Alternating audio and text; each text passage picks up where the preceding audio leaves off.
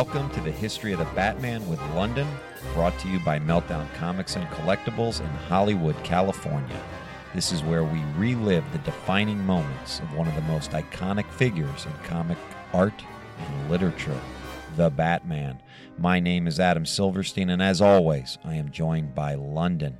History of the Batman with London is produced and engineered by Mason Booker. London, how you doing? I'm great. How are you doing? I'm great. It's a wonderful Wednesday, Comic Book Wednesday, being recorded another day. But, we've got a very special guest today, don't we? Yes, we do. So, we'd like all our Gothamites to give a warm welcome to Dr. Andrea Letamendi. Hi, guys. Hey. Hello, Gotham girls and boys. There you go. So, Drea, because I've already feel close enough that I can say that, and it's okay that I don't call you doctor? It's totally fine. Okay. So, you are a host, among many things, but you are a host of a podcast dedicated to the observation and clinical analysis of the characters in Batman the Animated Series. Yes. That is very specific. It is so specific. It is a podcast all about one show, Batman the Animated Series, and all about one topic, psychological science. So my job as the co-host is to lift out the psychology that's in each episode of the classic, the wonderful, the amazing, I would say the best presentation of Batman, and basically analyze the characters, the stories, the relationships, and do my best to talk about theory, research, clinical analysis, mental health illness, treatments, anything that falls under psychological science.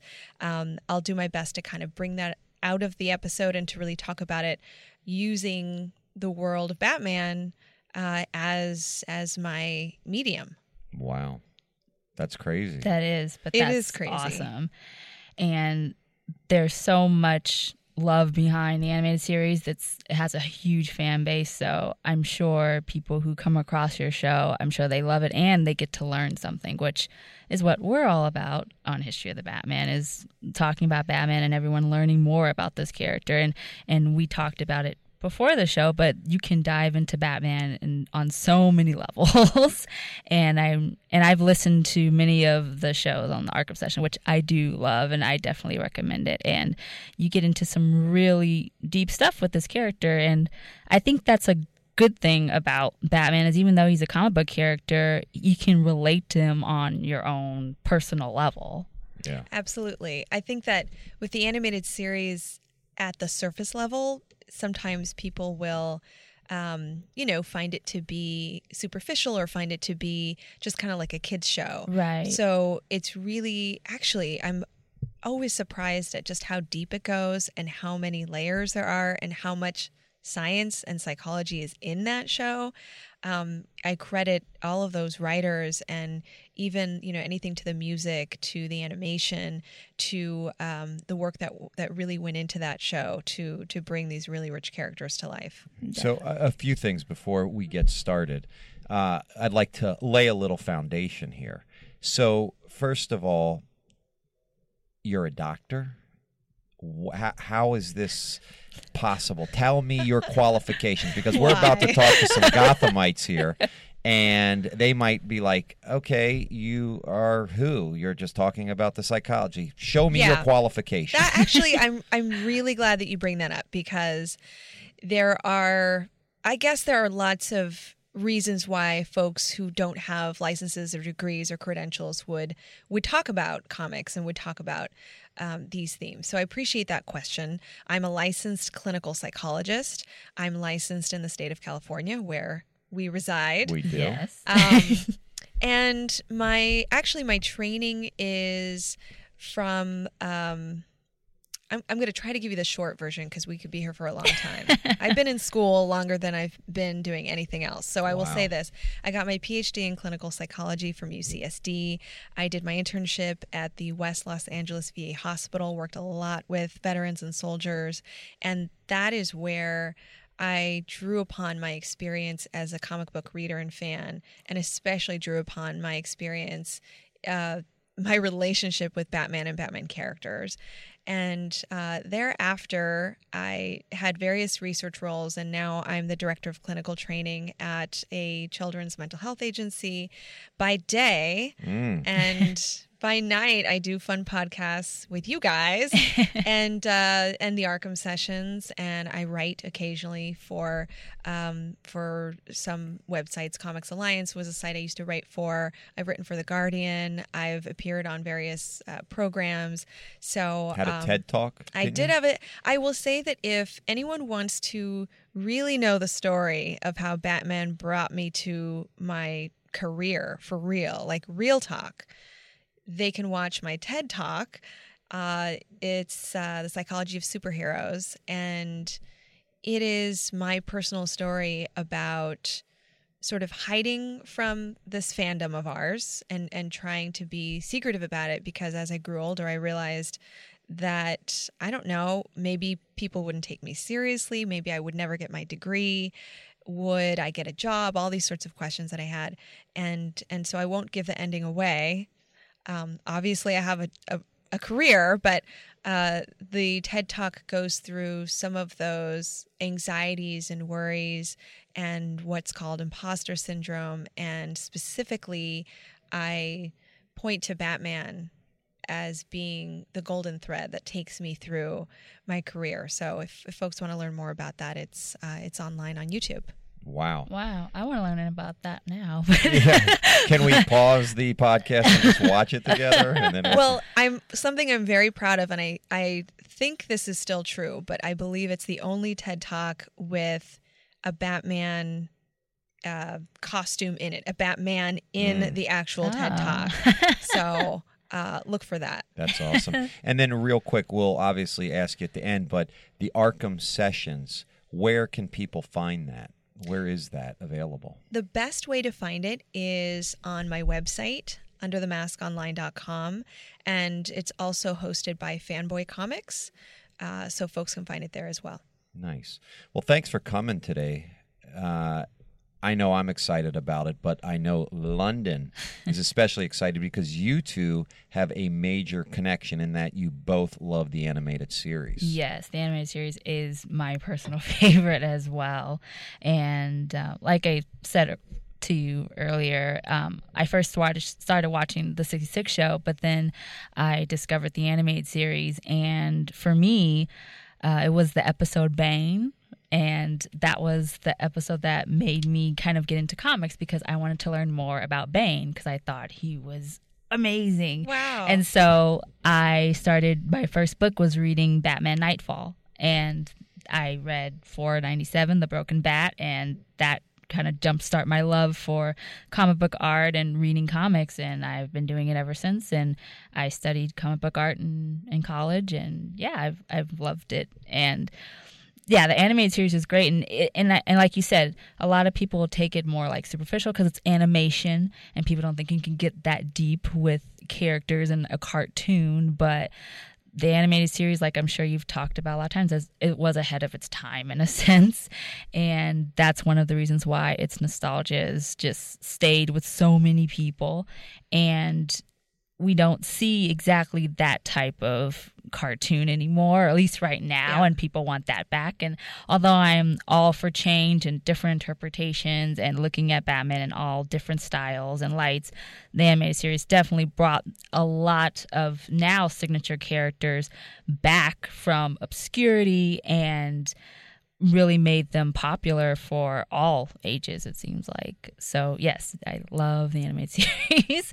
So I was really excited to start listening to your podcast and know that you love it too. Out of all of the shows and comics and movies, what drew you to the animated series that you wanted to focus on that for the show and not another form? For the Arkham Yes, Sessions for the Arkham podcast? Sessions. Yes.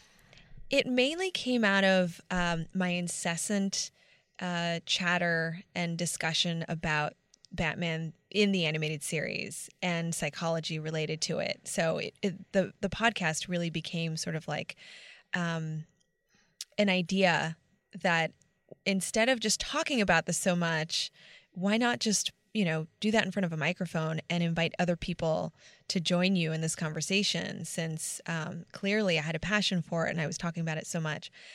But in particular, I was asked to be on this documentary called Necessary Evil, Supervillains of DC Comics, Yes. I think is the full title. Necessary Evil, Supervillains of DC Comics, which Warner Brothers released, I believe, in 2014. And so when I was brought in for the interview, we recorded a couple of hours just talking about all sorts of characters and villains. And when the film came out, my current co-host turned to me and said, like, all of your comments that ended up in this documentary are all about the animated series. Like, when they talk about the animated series, you show up. And that was the most fun I ever had. Scott Snyder's in that, Paul Dini's in that, Jim Lee's in that, like all these amazing Batman artists and creators and writers are in that. So it really, after that was released, it really kind of sparked this idea, like, let's just keep talking about the animated series. Nice. That's awesome. Yeah.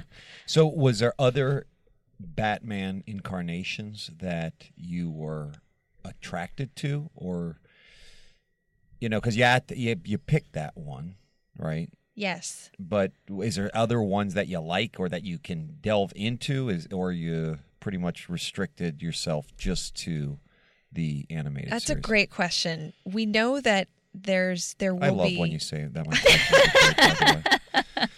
Keep on doing it, okay? That is a wonderful, amazing, great even if question. they're not, just please help me out. Thank you. Well, the thing about selecting a show, one that has ended, for a podcast is that that the podcast will end, essentially. And everything that we've created around the Arkham Sessions is really focused on the animated series. Occasionally, we will do like a special episode where we'll analyze a film. So we've done the animated film Assault on Arkham. For Christmas we did a special episode on Batman Returns, which of course is a live action film. So we will deviate on rare occasion, but the focus is on the animated series. I would there's this hope that after we're done, we will move on. Actually, Bane is our next episode. So when you said that, I was so excited. We're going to cover Bane very soon. Yes. But we'd like to keep the show going. And we've asked our listeners, what would you like us to analyze and talk about? Would we move on to, another animated show that folks are really interested in? Would we move to films? Would we just do sort of what's current day or modern? Suicide Squad will come out and we'll talk about that. So there are lots of options, and that's why your question is a great question, because I think that I can't fully answer the direction that we'll go in, because there is so much that we're excited about. But certainly when I talk about the animated series, the reason it's so important to me is that it was my first exposure to Batman, and it was my gateway to comics. I didn't read comics. I was watching the animated series after school, and I believe I was 12 or 13. I was so fascinated with it that I started to visit comic book shops and buy Batman comics. And so it was a wonderful gateway to this larger, bigger world. So the first comic you purchased was Batman on your own? Yes. And most of the comics I purchased were, you mean on my own? Like when you saved your money yes. to buy a comic, and it was based off of your love of the animated series, so you bought a Batman? Yes. I will say that I had been reading like Archie Digest comics, but I didn't really like that. Those weren't comics to me. Those were, I realize now those are obviously comics, but I didn't realize there's this whole world of superhero comics. And so the animated series really opened that world to me. And that's where my obsession really was honed in on Batman. Wow. Nice. Got it. So, London, you've got a plan for us today, don't you? I do, because there's so much we could talk about with this topic, but I want to get into your love for Star Wars for a sec, because I see that you are a fan of that as well as Batman. Is that right, Drea? Well, I'm going to show you something. Oh, I've seen that. Oh, you've seen this? Well, I haven't. That's awesome. I joined the Empire 5 years ago. and can we tell the audience what we just saw? No, they don't know what we saw. Are you allowed to say? Yes, okay. I just showed everybody in this room an Imperial tattoo on my shoulder. Right. And it is awesome. Thank you. That is pretty awesome. But it's Imperial. It's the bad guys. What is up with that? I mean, I don't mind, the bad guys. Darth Maul is probably my favorite visual character in the Star Wars universe because that red and black face is just amazing to me. But why? What attracts you or attracted you or brought you to the dark side?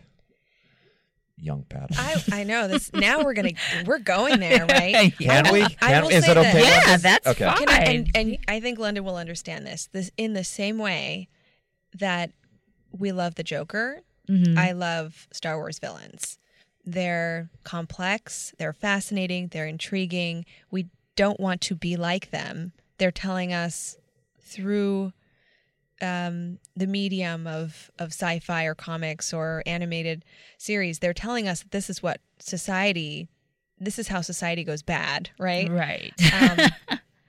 Morally, socially, ethically, all these reasons why we should not want to be like these figures or characters.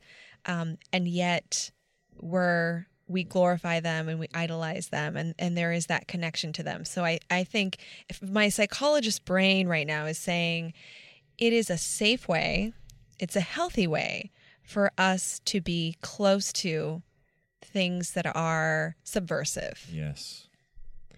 Well, I've got your new podcast, by the way, after Arkham Sessions, The Coruscant Couch. Oh, I like that. You can have it. I mean, there's a lot of villains to explore, I'm sure. Yes, there are. Was that a great title? Because my questions have been great. Was that a great title? That was a great title.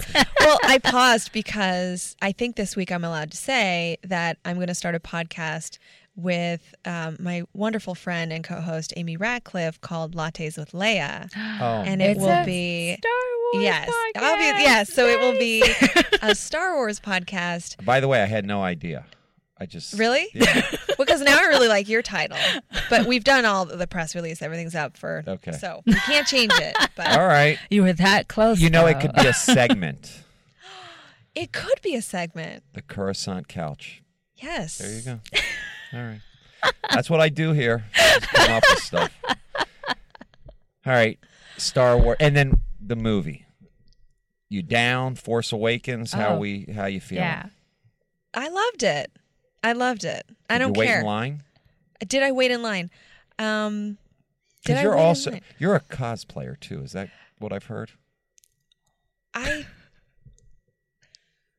It's a strobe light effect. You've got lights flickering. I might have a seizure. I am a cosplayer. I do dress up in costumes. And actually, the very first costume that I wore, like a fandom-related costume that at the time I did not know was cosplay, was my own Jedi character. Was that in the 1997 release of the It re-release of the movie? I've done some I research. feel like you have my, I don't know, my biography.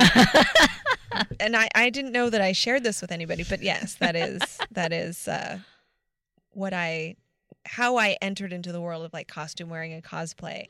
But at the time I did not know about cosplay. I just thought, I'm so aligned with this franchise that I want to be a part of it. I'm going to dress up as my own Jedi character. Who thought? Awesome. Have you cosplayed as any Batman characters before? I have. Who? I have dressed up as a couple of characters. I did I did a Lady Riddler character, Nice. which I'll show you the photo of. And then I've done Huntress 2 or 3 times. I did like Wow. a steampunk Nice. version of Huntress. Oh, I bet that was And awesome. 2 weeks ago, I did more of a classic version of Huntress. We have to Cool. see these pictures. I know. I will send them to But you. that's awesome. And so the movie you loved, Yes. and you're excited for where the direction of the franchise is going. Is that an accurate statement? Or, I feel like I'm on the stand and just that want my you- words could be used against me. I was very, very happy with The Force Awakens. I felt that it really was able to capture the feelings, all the feelings of the original trilogy, and introduce new characters and just tell a really great story. I think the story was very familiar, Oh, yeah. and I'm okay with that. I'm okay with that part of it. Yeah, well, hey, my kids loved it, and I think that was what the audience or what Disney hoped to do, was to capture the imaginations of a new generation of fans to experience the same kind of or similar energy in the theater, and then basically hook them for life. So, kudos. London, sorry to Yes. sidetrack. But No, I it's sometimes fine. get This so is all great. interested. Wow. That's my screen saver. We're looking at screensavers here. If you guys knew what we were looking at, you would see Andrea is legit. All right. So, London, Batman. Let's talk Batman. Okay. What are we doing here? Well, we're going to look at 5 different relationships that Batman has with different characters in his mythos, and we're going to dive into kind of the driving forces between how they act with one another, and we'll talk about certain stories that you can read, or whether it's TV or film, and you can see, and kind of dive into the mind of Batman and his world. So I think kind of to start it, we should just talk about Batman himself and look at the character Bruce Wayne. And you talk about the animated series, and of all of the different characters, I know Batman is perhaps your favorite superhero, maybe, but was he one that, compared to other characters like Superman or Flash or Wonder Woman, that you can kind of go deep into his mind and kind of see why he dresses up like a giant bat and goes out and fights crime? Because usually there's some type of tragedy with all heroes, whether it's a small scale or a large one, like witnessing his parents' death at a very young age. And that triggered him to swear that he would avenge his parents' death. But now, being Bruce Wayne and being the billionaire philanthropist, he has all of these resources, and he could do many wonders with Wayne Enterprises and all of his philanthropy, but he decides to become Batman. Where do you think that... why didn't he just start an orphanage or right, exactly. some kind of mental health agency? Yes, because I know Institute. we all know, okay, this is comic books. He's supposed to be a superhero. He wears the cape and the cowl and everything, but you don't really stop to think, well, why isn't he using all of the other resources? Instead of making grappling guns and batarangs and using all of his resources for that, why did he decide to dress up? Do you think there's something behind that isn't really, I don't know, kind of... That was more than a bat experience, right? Right. I mean, why is that? That Yeah. might go beyond just the comic book of, well, he needs to be a superhero and dresses up. Right. I think that's part of the intrigue of Batman as a character, that there's something that hasn't been resolved with him, Mhm. that he's not integrated his good side, his bad side, his loss. You could say he hasn't reconciled his trauma. You know, you could say, and I think there are multiple ways to kind of perceive him as a superhero. And my favorite way to explore this is to look at his 3 personas: Batman, the vigilante who goes out at night and kicks butt and dresses up and has his tool belt and is absolutely freed and absolutely on a mission, right? He's very determined. He's very resilient. Then you have Bruce Wayne, that's the social persona, right? The billionaire, the playboy, the guy who has to be a little bit standoffish and detached. He's a certain way with women, and he has this reputation that's not exactly great, depending on what you're reading. Sometimes can we swear on the show? Sometimes he's an a-hole. Yeah, there you go. Can I say? That's fine.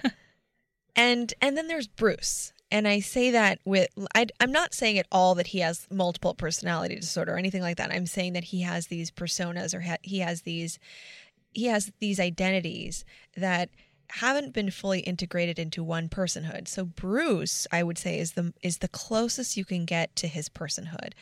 Bruce is the guy Alfred knows. Bruce is the guy Dick Grayson knows.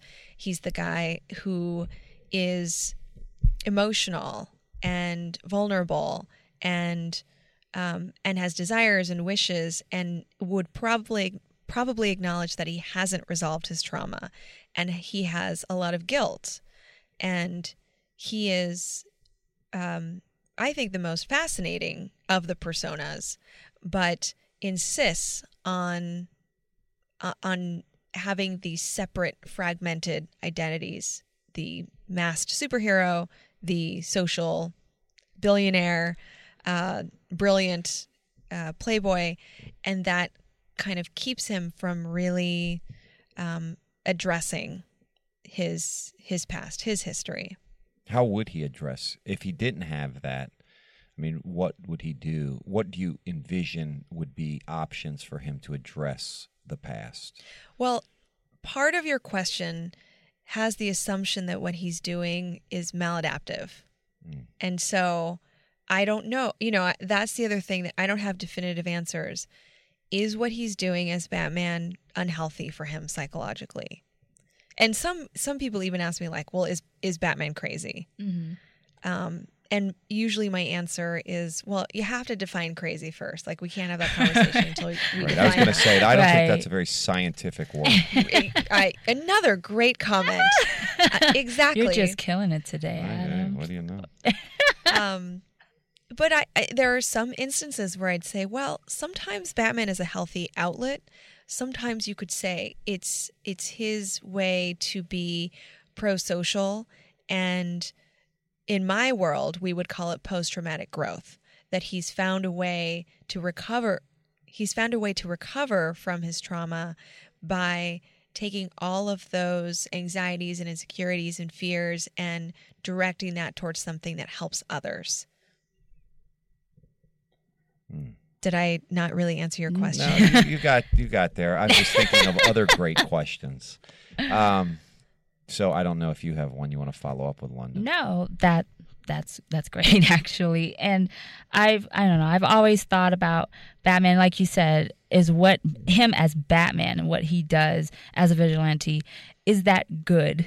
Because even though he is fighting for justice and fighting the criminals and the bad guys, in a sense, he kind of he teeters on the edge of being good and bad. And I think he even realizes that in stories. But do you think that in a general sense, because other characters, like in the Justice League, they'll say that or see Batman as kind of a bad guy himself.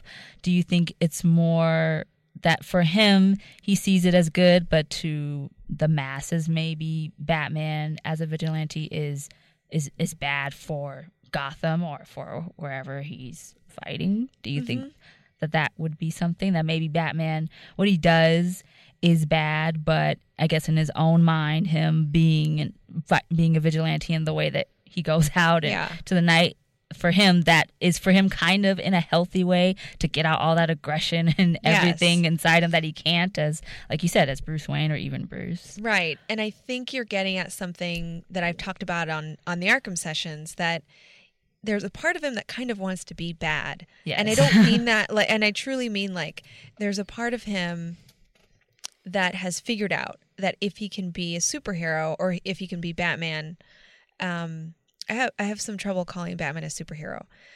Yes. If you call him a hero, if he engages as Batman and follows the mission and follows the standards that he's sort of self-imposed around that persona, then he has the excuse to engage in a number of antisocial, dangerous, high-risk type things. Right. And we'll talk about this when we talk about some of the characters we're talking about on the show. But what I mean by that is in the same way that we feel a rush when we join the military, when we become cops, when we engage in dangerous even if it's just high-risk behavior or dangerous behavior, when we do those types of things, and sometimes we do those types of things and we help others, but when we do those types of things, we get close to what could be, what I would say is like sensation-seeking, high-risk, potentially even endorphins, like that rush, that feeling of thrill. And there's something about Bruce that needs that. And there's some people, personality-wise, I'm not one of those people, but there's some people that seek those experiences.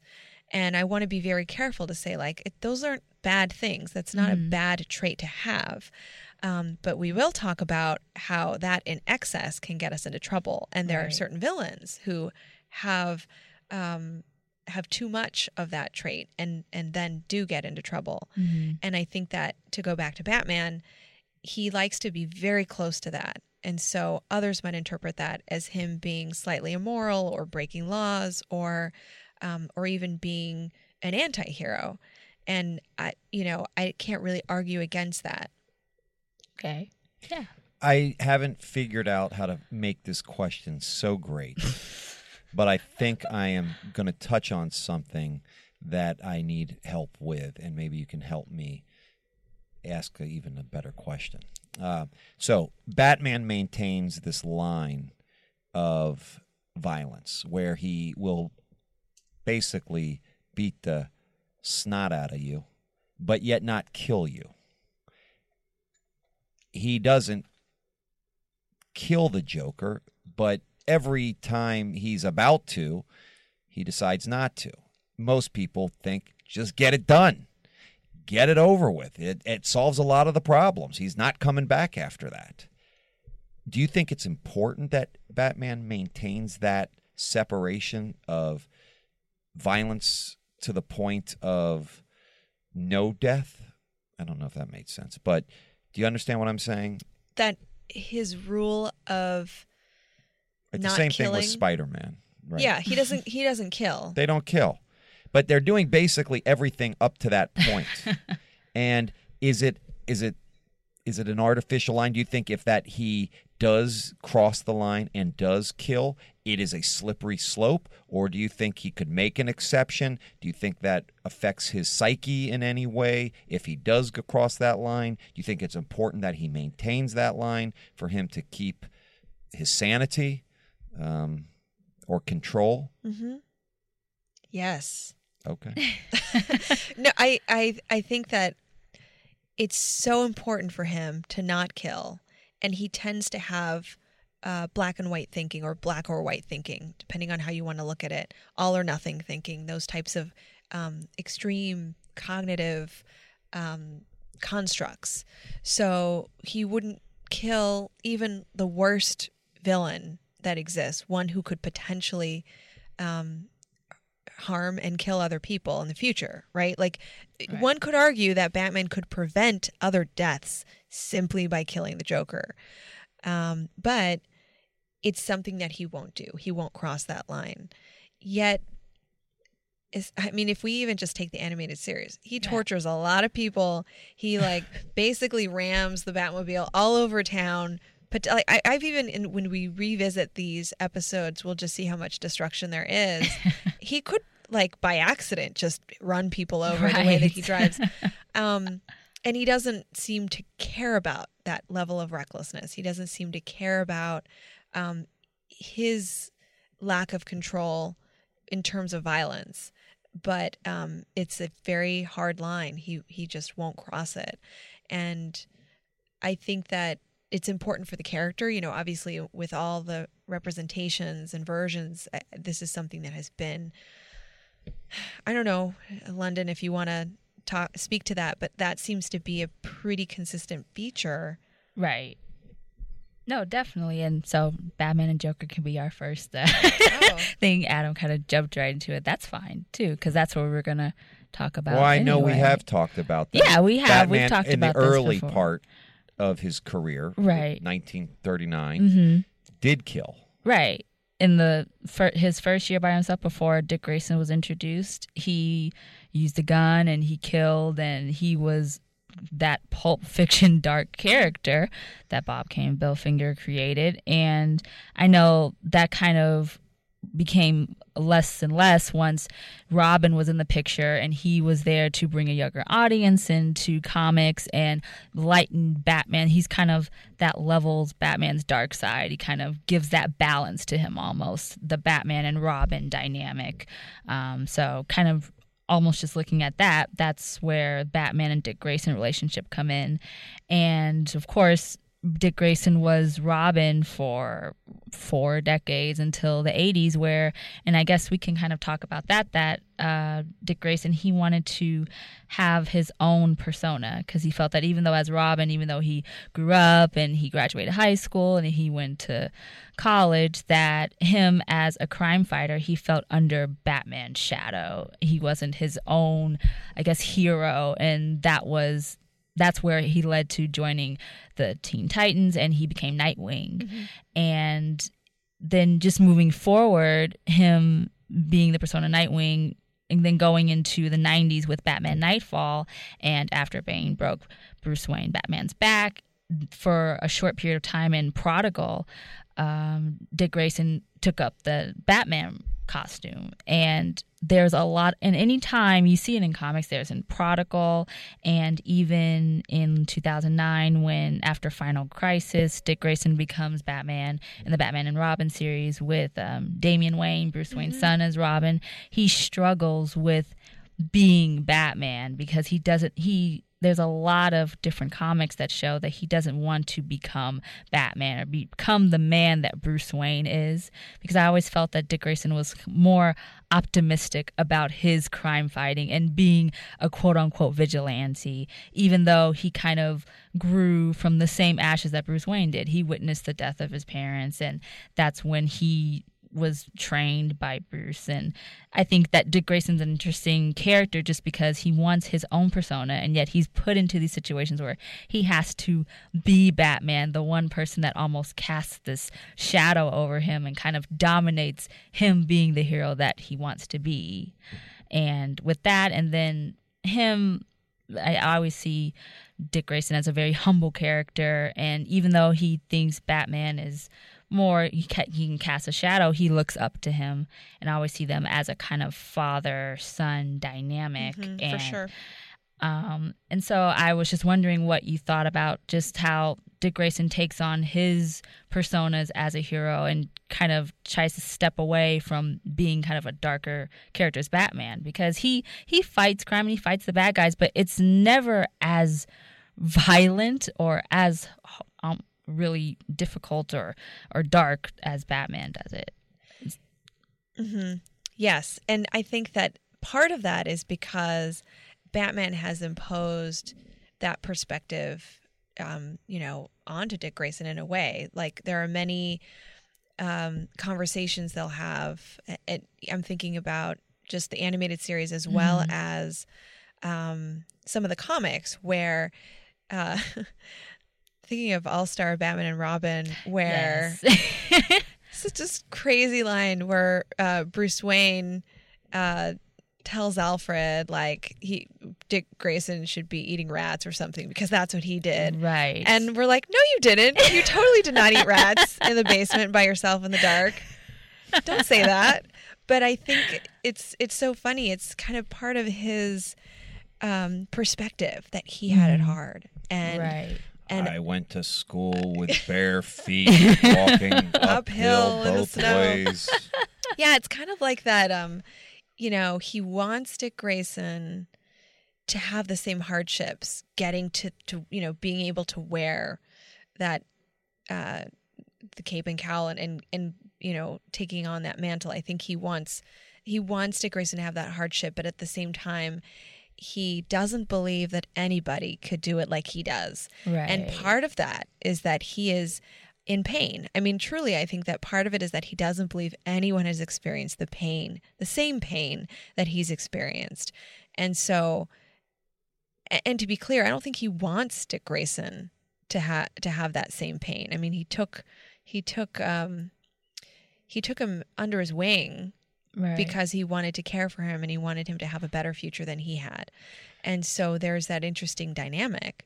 Right. I think, by the way, I brought this up on other podcasts, that I just think it's kind of weird that Batman or Bruce Wayne keeps on bringing in these kids, and they're young, and the child endangerment issues are right there that no one talks about. I mean, that's the real problem. Yeah, I mean, I would totally call Child Protective Services on this guy. He does put them in danger, and he questions it. I think he's aware, especially when he takes on a new Robin. He has those thoughts. Am I giving this kid a better life, or am I actually shortening his life? Yes. And those are realistic thoughts. I think that part of him wants to offer Robin, whichever version of Robin, he wants to offer him something fulfilling and something meaningful. And it's because he hasn't reconciled what happened to him. What he's doing is fulfilling and meaningful, but not completely. And so he's has these redos with these children. And I think it works for some. I actually think that Dick Grayson came out the other side really healthy. Mm-hmm. And I think you mentioned a lot of reasons why that's the case. There's this rejection of having to be exactly like Bruce Wayne. And then there are cases like Jason Todd where it didn't work out so well. Yes. And that's another relationship that I wanted to touch upon, because Jason Todd became the second Robin. I know a lot of people know him as Red Hood and just jumped to that, but he was the second Robin after Dick Grayson was Nightwing, and he was, at least after the post-crisis, because when he was first debuted, he was almost a carbon copy of Dick Grayson in the comics, but then they made him this reckless orphan that Bruce eventually takes in and trains him to become the second Robin. But in that sense, he was very different from Grayson. He wasn't that humble kid. He had his own mind and was really reckless, and it was a pain in Bruce's side a lot of times.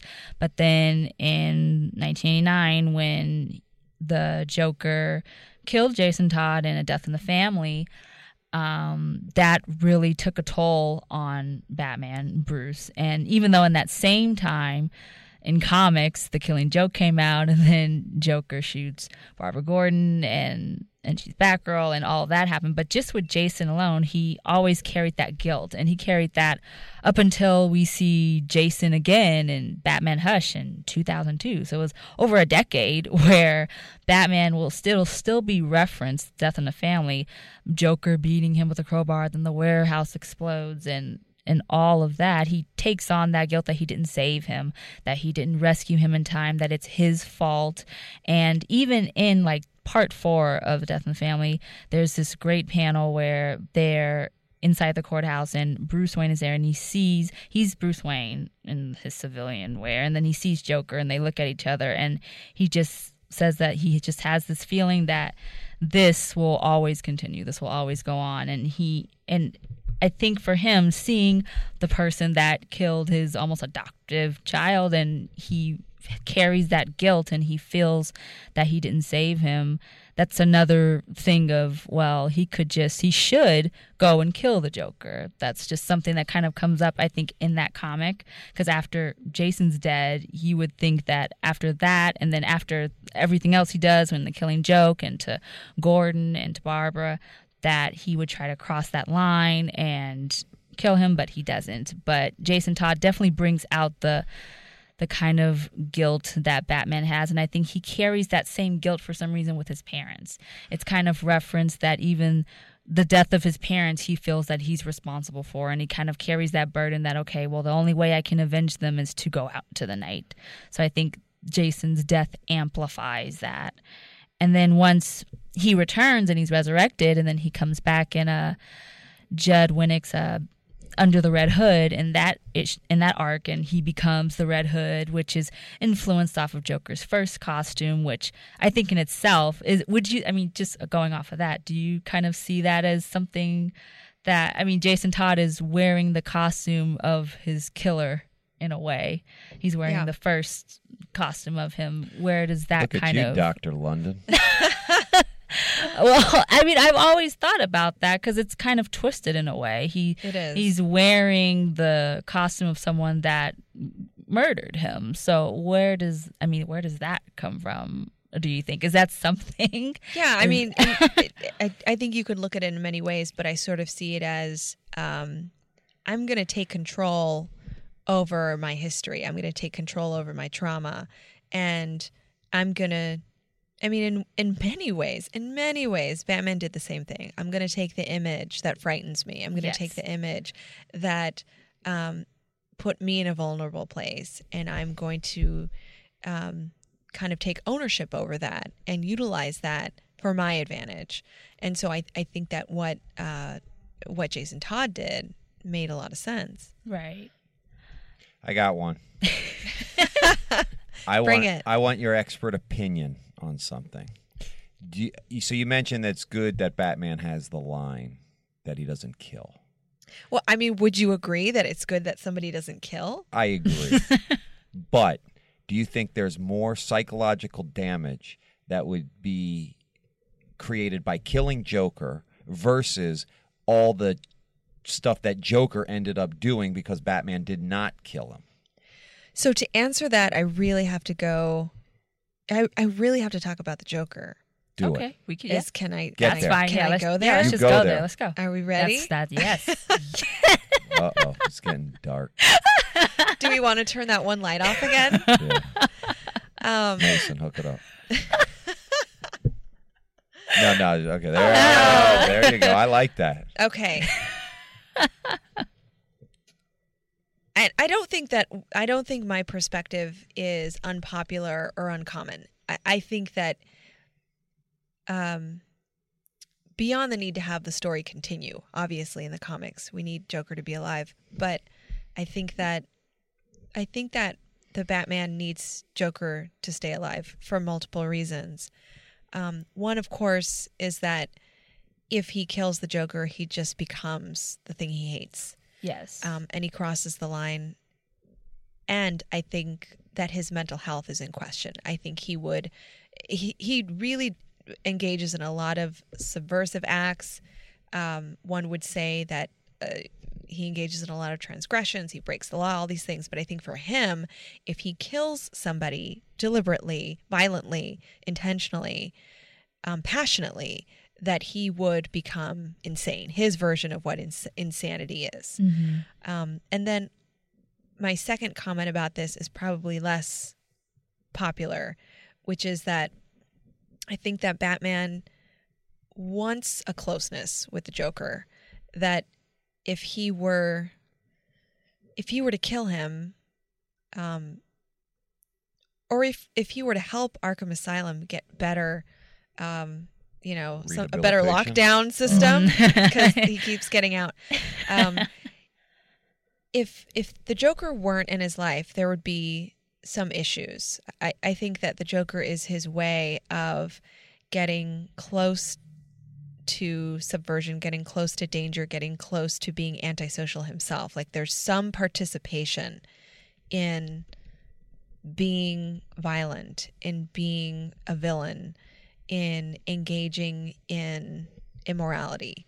Mm-hmm. There's a closeness that Batman needs, and he gets it because he gets to punch the Joker in the face. He gets to hear the vile things the Joker says. He gets to have the Joker stab him, or at least try to stab him with knives, and like all these dangerous, thrilling things like that the that Joker rush brings. You were talking about before. Exactly. So the Joker brings that into his life time and time again, mm-hmm.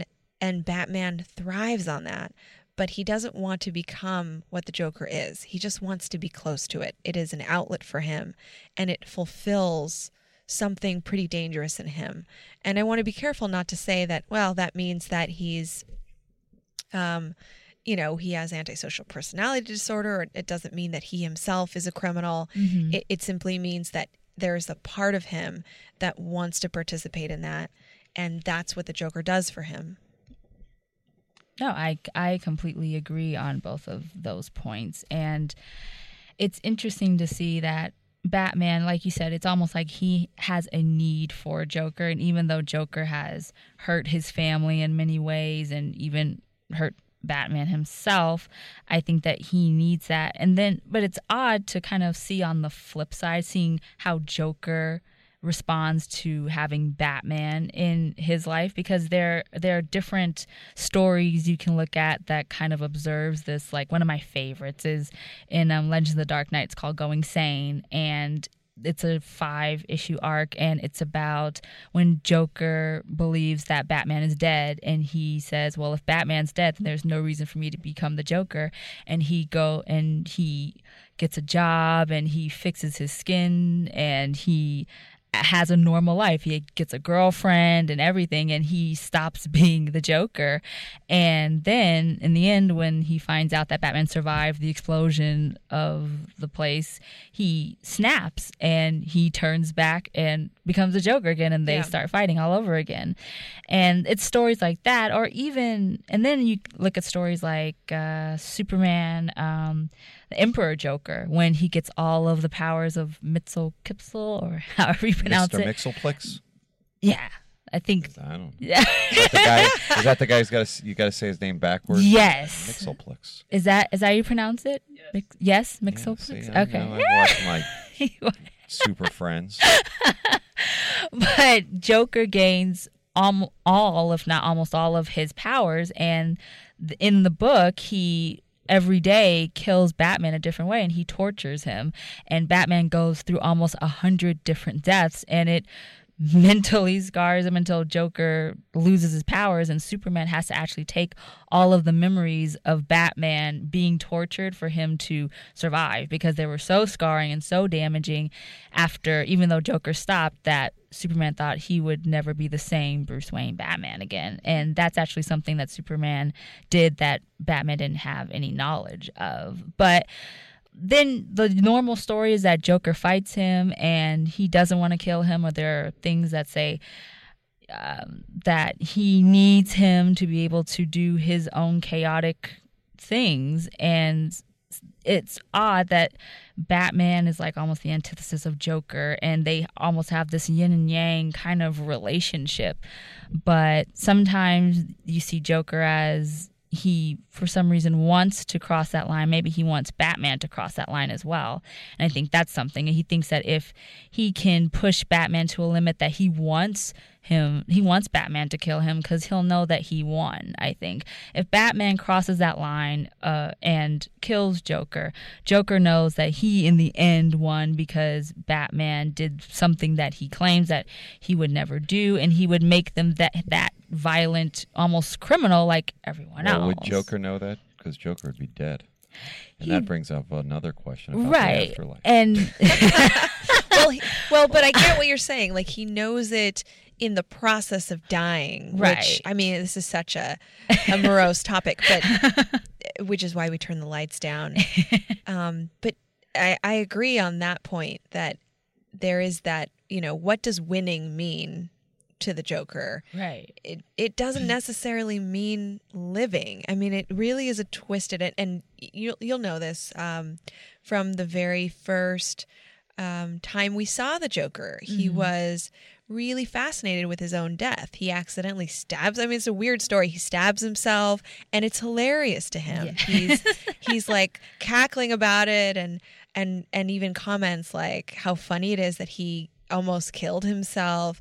And I think that I don't know, the way that he sees his own death is intriguing and funny to him. Like, there's this sense that he has turned violence and death and evil just into something that is a big joke to him. And it's really frightening if you think about it. But I believe for him, winning doesn't mean that he lives. Winning means that he really gets to, that the Joker gets to participate in some real thrilling, even more thrilling stuff that that Batman offers. And I don't think anyone else can offer that. I think Batman is truly the only person who can offer that high level, thrilling experience that the Joker wants. Right. Clearly, Joker is an extreme representation of a personality that I'm sure you've studied, right? Yes. On some level, whether it be in research or books. Yes. What does that person who may not be as extreme as Joker look like in the real world? I think that some of the traits that we've been talking about are not too uncommon. Again, someone who's a risk taker, someone who's sensation seeking, will engage in obviously in criminal, violent acts, but not for that secondary gain. I mean, there's obviously people who will steal or who will commit crimes for that secondary gain, but the primary gain is the experience of thrill. It is truly neurobiological if you think about it. It's really about the participation in something subversive. It's that experience in the moment, and it's fleeting, which is why it can get worse and worse. And so those people we would typically find in jail. We should hope so. Yeah. And what is there a person that maybe we know, like Charles Manson or some serial killer or something that is maybe close to a real life Joker? A real life Joker. The realest Does life that Joker. exist? Or is Joker so extreme we can't even think of someone in the media or someone just in general that would kind of be on any type of level that Joker Was there a is? case study about someone that was close to being as extreme as Joker? Well, I think that this is another wonderful question. Thank you. So I want to say two things. One would be, you're spot on to say that anybody who would have these traits would typically have done something to get incarcerated because they're just that out of control.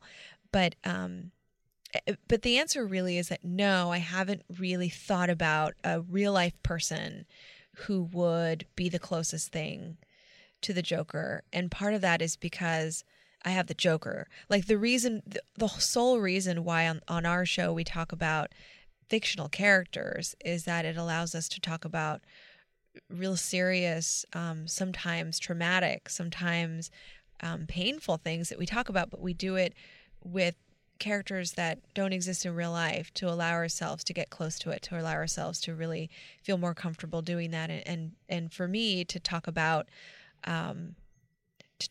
some of these real experiences that I've had without revealing who I've worked with, which is to protect their confidentiality. And so part of that exercise is to really focus on fictional characters. But my co-host, Brian Ward, will occasionally choose a case that exists or existed in history. So for instance, if we talked about Killer Croc, for instance, he will bring up a case of Lobster Boy, I think was his case for that episode. This real kid who had like a physical deformity and then joined the circus and ended up becoming a criminal. So we will on occasion select a real case and kind of draw that to the traits and the personalities that we're talking about, but it's rarer to do that. What about Two-Face? Is that more of a realistic, I mean, of course it's a fictional character, but the kind of split personality thing, can you relate that more to the real world? Yeah, for sure. Yeah. And I was going to say, when we covered Two-Face Part 1 and Part 2, mm-hmm. Those are great shows, yes. by the way. Oh my gosh, they're like the best. We really were able to deconstruct this character and to think about, I mean, to get back to that question about real life people, we really did talk about real life experiences of that character, and that what amazingly what the animated series did for us was to give us a likable guy from the beginning, right? Right. A yes. decent, very smart, attractive, Yes. Very charming guy. A dude who would probably be successful, and then something really bad happened to him. Mm-hmm. And so that allowed us to talk about how, first, how personal experiences and traumatic experiences can really shape a person, Mm-hmm. but also that for him, he was dealing with his angry side, his tendency to become really irritable and irrational. Big bad heart. Yes. Yes. So in that story, he was seeing, I think I giggled when I first saw this. He was seeing like a psychoanalyst or a psychodynamic psychoanalyst, someone who was like probably doing hypnosis or hypnotherapy, which I don't do, for the record. Okay. I don't do that. And what we learned is that he has this other side to him. And so we clarified on the show the difference between multiple personality disorder, which is no longer a term. It's now dissociative identity disorder. DID is what the clinical term now is for that condition. But we talked about that potentially being what's happening to him. But we also talked about a more realistic presentation, which is that he might have bipolar disorder. Okay. And so his outbursts and his inability to control himself and his mood swings, for instance, were getting in the way of his functioning. And that kind of opened the door to talking about episodes of mania, episodes of, mood episodes where somebody feels like they're not really themselves and other people notice that, and how that can really interfere with someone's normal functioning. Right. And in a Batman annual in the early 90s, Andrew Henfer wrote it. It was an origin for Harvey Dent, and they gave him bipolar disorder, or they diagnosed him with that. And it said that him dealing with the trauma of his abusive father kind of triggered that and made it worse. And then once he was scarred with the acid, it all just came to the surface. So that actually would, at least they've touched upon that in comics. So I see why that would make sense even in the real world. So, but of course, Two-Face is still an exaggerated character, especially just how he looks. But that's all. It's almost just what he is on the inside, just literally on the surface, on the outside. But there are people that suffer from bipolar disorder and things like that now. So that's, I think, of course, Two-Face or Harvey Dent is more of a realistic character, of course, than Joker will ever be. Yeah. But bringing that type of character into the Batman mythos, and you always see Batman or Bruce Wayne, he always wants to help Harvey. He always thinks that he could have saved him somehow, or he was his friend before when he was Harvey Dent, when he was the charming guy and he was friends with Bruce Wayne.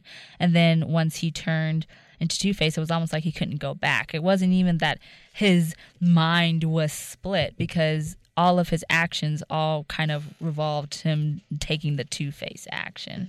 Mm-hmm. You would think that, half of him, especially with the coin, when he always would flip the coin and one side is scarred and one isn't. But in the end, it really doesn't matter whether he has the coin or not, because I think he's just so traumatized that Two-Face kind of takes over everything. But he kind of calls himself Two-Face because of the way he looks, and maybe he wants to have that type of rationale that, if I flip the coin, this makes sense for me to do something bad. But then again, you're flipping the coin saying, well, if I'm going to let this decide to do bad things, when this is bad, so you shouldn't do it. So, right. Yeah. But yeah, so I would think Two-Face, would be a more realistic person that you may see walking down the street than, of course, Joker. But I think Batman deals with different villains in different ways, and those are two. Well, Joker's the extreme, and I think Harvey Dent's more on the more calmer side. But so we've talked about heroes like Dick Grayson and then kind of going into Jason Todd and then going to the villains. But I think the one that's in the middle that I always see is Catwoman, because herself, she's an anti-hero, or at least seems like one, I would say. And we can look at Catwoman, we can look at the romantic relationship, which we've talked about on the show before. We've talked about love interest, just the fact that in the end, Batman, can he really have a healthy, solid romantic relationship, or is he too damaged in a way to have that type of relationship with someone like that in a romantic way? What do you think? Do you think that that's possible, that even Catwoman, who's kind of a same type of personality and they kind of have that same dark figure about them, and just the way that, I mean, they are in their own vigilante ways, that would be someone that at least a lot of people say that Batman would be suited for if he had to be with someone? Or he was with Talia, who in herself, she is and Mason loves Talia, by the way. That's his favorite. So but she's another example where those two characters are in their own way a good suit for Batman. Wait, can I just ask which version of Talia? Oh, in the animated series. Okay. That's, the animated series. So, yeah.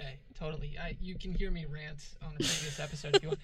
But I just want to say real quick, is it possible, with the certain someone, that he could have, the real relationship if they understand him, if they know everything about him already, and in fact mirror him in many ways? We should have like a dating show where it's like the 3 or 4 ladies and then Bruce Wayne, and he asks all these questions. And what was that called? The dating show? Dating game. The dating game. But generally, yes, I am one of those people. I do think that he could find somebody. He could partner with somebody. Mm-hmm. I say somebody because I don't know whether that person is a costumed multi-identity person or male or female, or I just don't know what he needs truly. Right. But I would say that my guess is that it would be someone like Talia. Could be someone like Yes, you are my favorite guest. Thank you so much. Could be someone like Catwoman, but I think that Catwoman carries some baggage with her that she needs to resolve. And so, I'm not at all saying that people can't get together if they have baggage or if they have things that they need to reconcile, but that there's something about, and we actually covered this on our show, Catwalk was a recent Catwoman episode. There's something that she shared with him about her need to engage in a criminal lifestyle. And for her, it was about being free. It was about being able to be Catwoman anytime she wanted. It was about being able to fulfill her desires and wishes. And the way that she did that was through her Catwoman persona. And he didn't really seem to connect to that, which is bizarre because that's what he does as Batman. That's what he does, right. So I think that there is hope for him, and I think that there could be somebody that would be a great match for him. But I think that right now, if we can kind of take a snapshot of who he is, he still has to understand what truly Bruce. Now, if we talk about Bruce has to understand who he is and what he needs as a person. Because oftentimes when he's pursuing Catwoman, or even when he's pursuing Talia, he's doing that as Batman.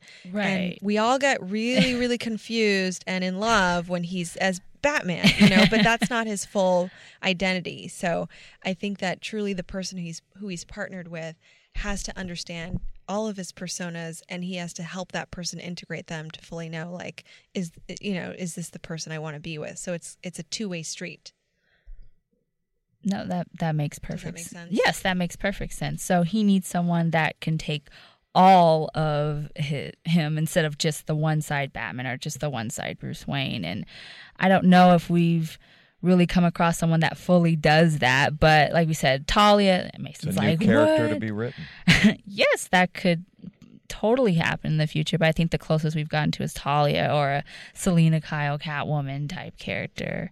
So, Mason, I don't know why you're so excited about Bruce Wayne and Batman hooking up with Talia. I thought you wanted her for yourself.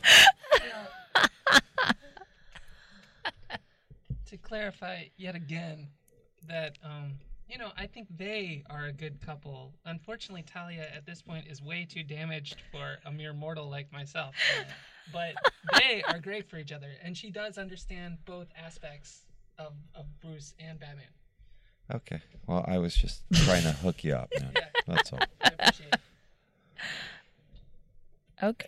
Yeah. So I do have do you think so Sopranos, it was awesome. Well, hold on. I'm getting somewhere. You gotta work with me here.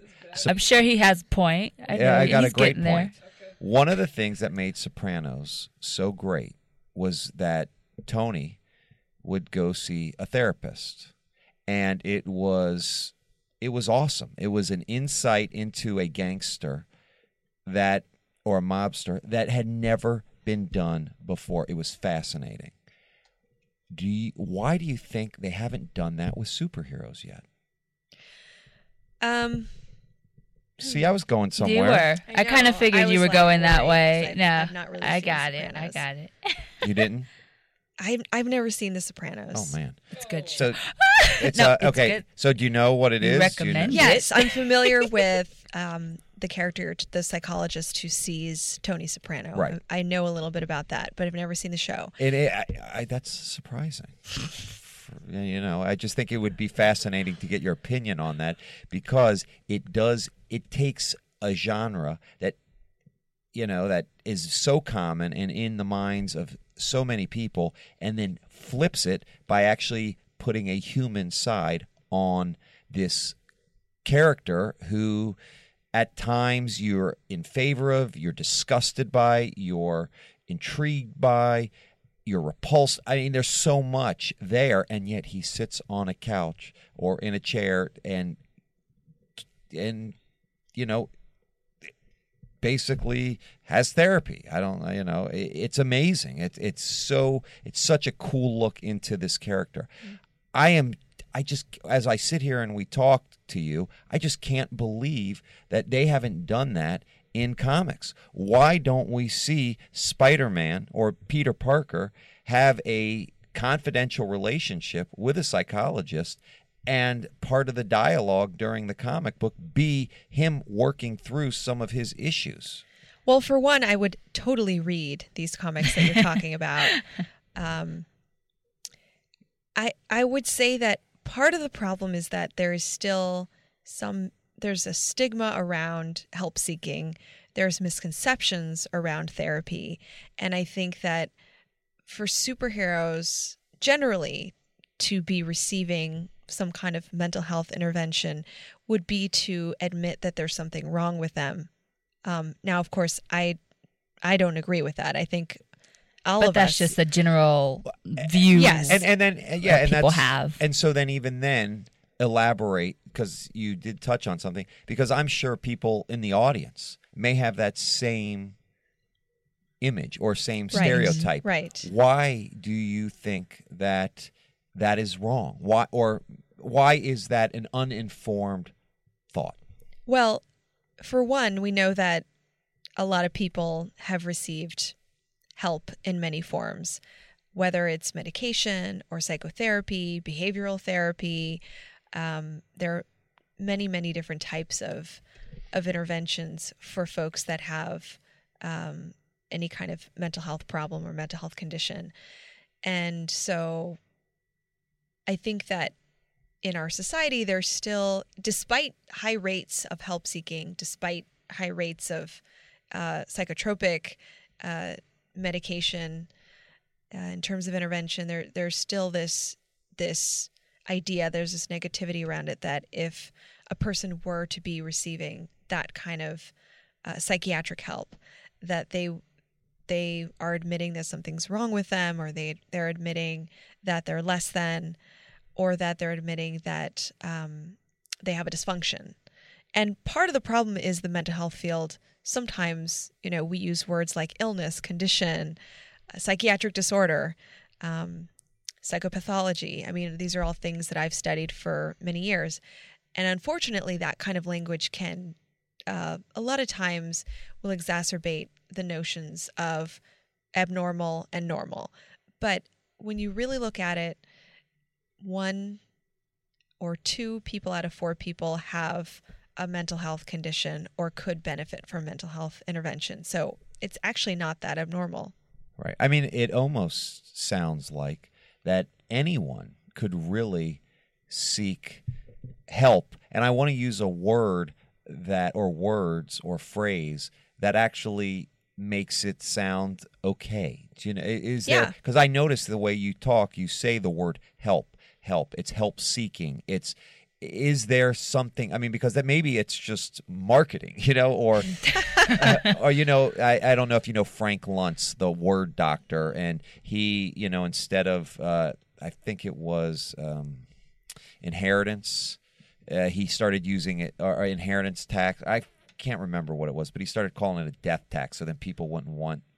I'm kind of lost in, but he basically changes the way you think about things by using different words. Have you thought about words or phrases other than help seeking that people would feel comfortable? Like, oh yeah, you know what? That wouldn't be bad. Well, it's like if you said a mental massage. I'd say, wow.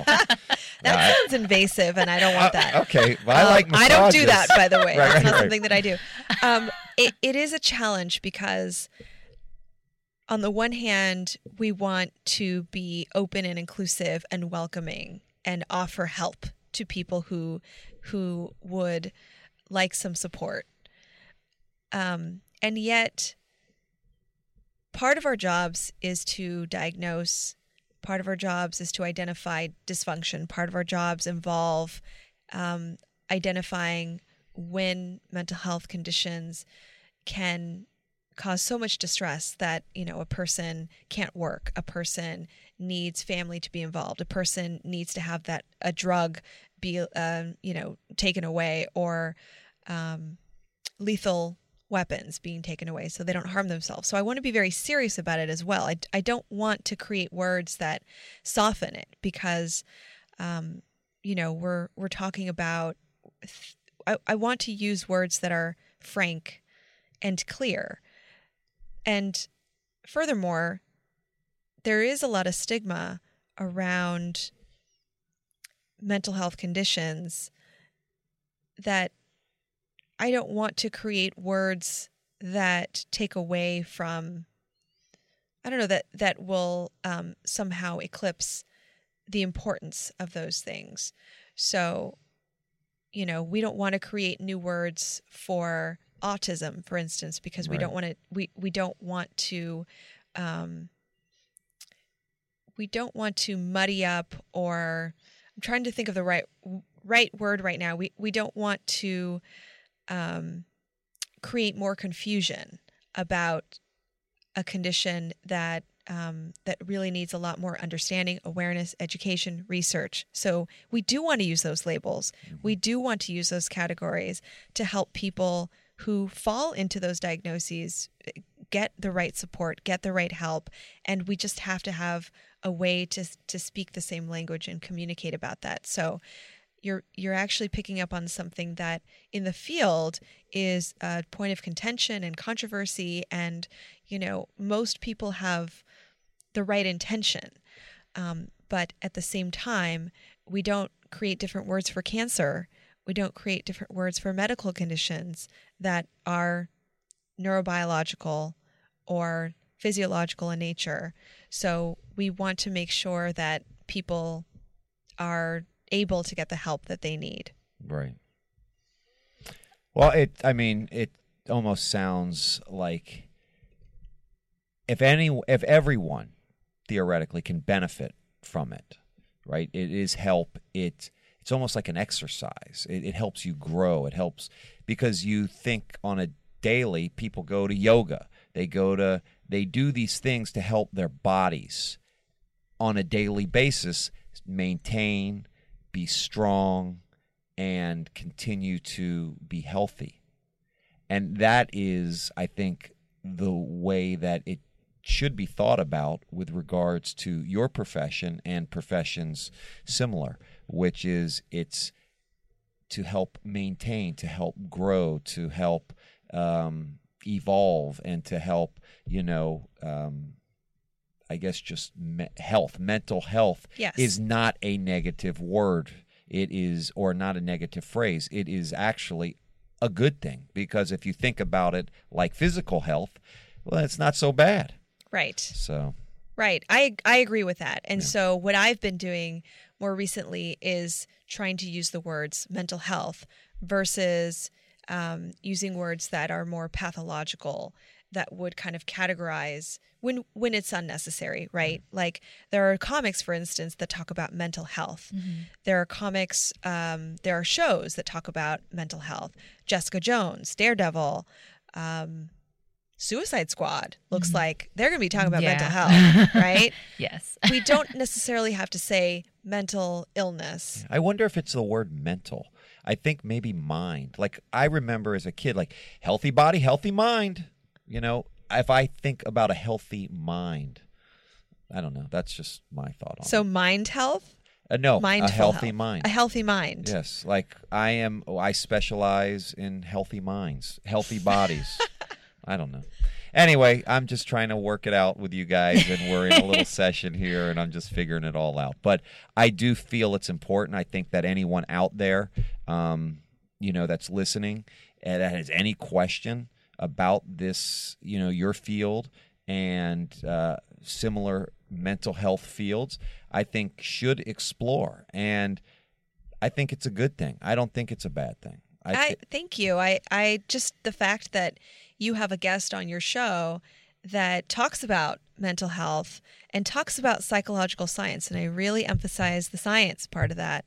I really appreciate that you're interested in bringing me on board just to have this discussion. Right. So that's really inclusive and very open-minded, and I'm very happy to be here. I appreciate it. Well, thank you. No, thank you for coming on. It's always great to look at Batman in all different ways, and this is definitely a great way to look at the characters that we all love and look at them on a more deeper level, and they're not just people on pages and panels there. I mean, there's depth to them, and so no, this was great. Thank you so much for coming on. And also, I do want to, that is clearly what this podcast is about, the history of the Batman, but I do think we're also dealing with real world people and problems and issues and concerns.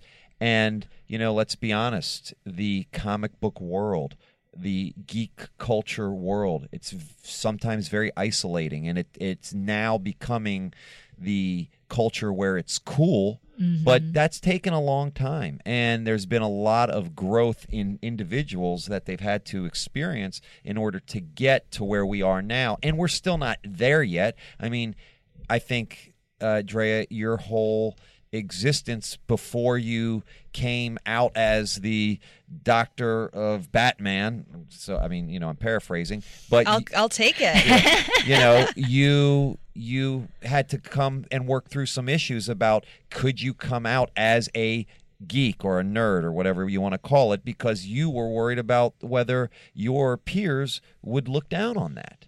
And I think that that's probably what a lot of people who are going through, who love comic books, who love video games, who love gaming and cards and whatever we're talking about. So I think it's okay for them to, the listeners and for others like us to reach out and to get some healthy minds, mind exercise, mental exercise for mental health. The brain massage. Now that sounds good to me, but I can understand how freaky or goofy that is to others.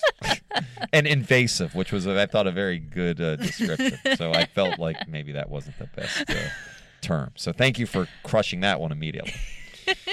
Andrea, where can people reach out to you? I mean, can people ask you questions? Yes. This is yet another great question. Here's what I'm saying. If you have similar questions, I don't know, I feel like there could be some more questions that people might have. The best way to interact with me is on Twitter. My handle is @ArkhamAsylumDoc. And my TED Talk is Capes, Cowls, and Courage, which is available on YouTube. You could just look that up, look up my name. And my website is underthemaskonline.com, which hosts our podcast, The Arkham Sessions. And is there email available if people wanted to maybe have a private question for you? Yes. So there's a contact page on my website, and people are more than welcome to use that to ask me a question privately. Good. Give me, what's that website again? Underthemaskonline.com. Okay. As it's spelled, right? Pretty Yes. easy. Okay. Yes. Under the Mask. Online.com. There you go. Okay. Well, thank you so much for coming. Thank you. Thank you for having me. Yeah. Well, hopefully you'll come back again, maybe for a Suicide Squad. I would love that. That would be great.